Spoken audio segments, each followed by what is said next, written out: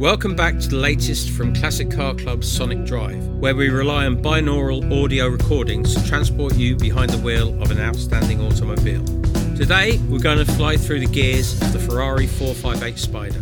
The 458 is a special car in many ways. The first reason is it continues the 40-year storyline of Ferrari's mid-engine V8 two-seat rear-wheel drive sports car as the core of their meat and potatoes model range. The models come and go, but this lineage started with the 308 Ferrari in 1975 and was followed by the 328, 348, 355, 360, 430 and then the 458. The 488 is the latest in the storied family tree. The second reason it's special is the 458 is the last of naturally aspirated mid-engine Ferraris, as the respectable race for fuel efficiency has moved the 488 that follows into turbocharged territories. It's part of the script that Ferraris sound glorious, and the 458 certainly does. Once you add forced induction to an engine, the song gets muted. For the 488, as with any other sports car, engineers are compelled to tune the exhaust to deliver a better tune, and it's hard not to feel conned.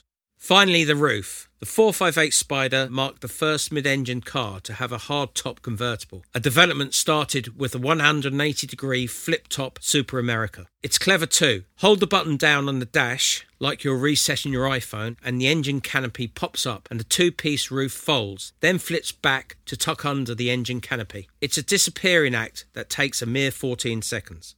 Not only is the 458 hardtop lighter than the fabric top of the 430 that preceded it, with the top up, it's arguably better looking than the coupe version as well.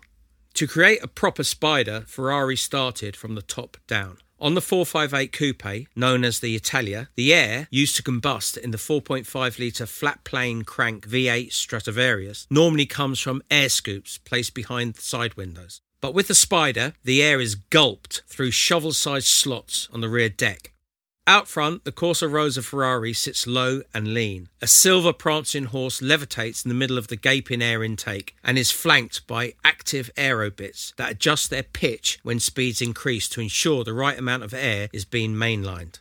The bonnet has a subtle ridge that runs up the middle to the windscreen, and the side flares up aggressively to meet elongated banks of stepped LED lights. Behind the rounded fenders, just in front of the lithe side view mirror stalks, is the yellow Maranello badge. Behind each seat, buttresses provide rollover coverage and aerodynamic advantages, as well as providing the right amount of Batmobile appeal.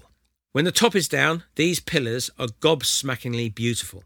Where the coupe presents a glass engine cover, the Spider goes with a heavily vented colour match cover that provides a tougher, more brutal demeanour. And while the Spider pumps out the same 562 horses, 398 torques and raging power all the way to the 9,000 RPM rev limiter, the ride is just a bit more plush than its coupe counterpart.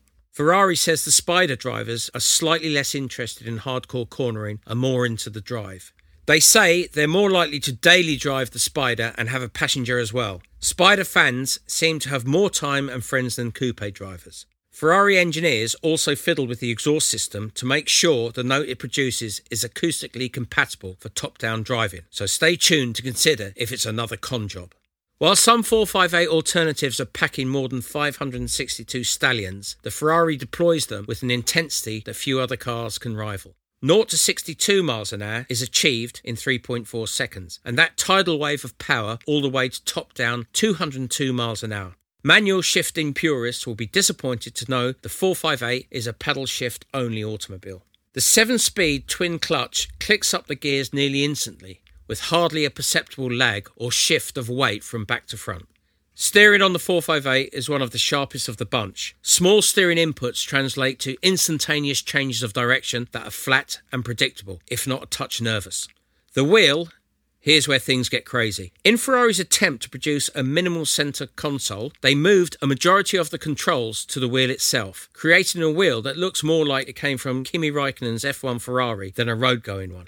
A Manettino dial on the right side lets the driver choose the requested mode, from wet to full track. Across from it is the oversized red start button that brings the chorus of sound from the exhaust to life. Above the Manettino dial is the windshield wiper control, and above that still is a directional button that needs to be switched on and off like a motorcycle. A directional is also on the left side for left turns. Below that is a suspension setting that adjusts the ride for bumpy roads.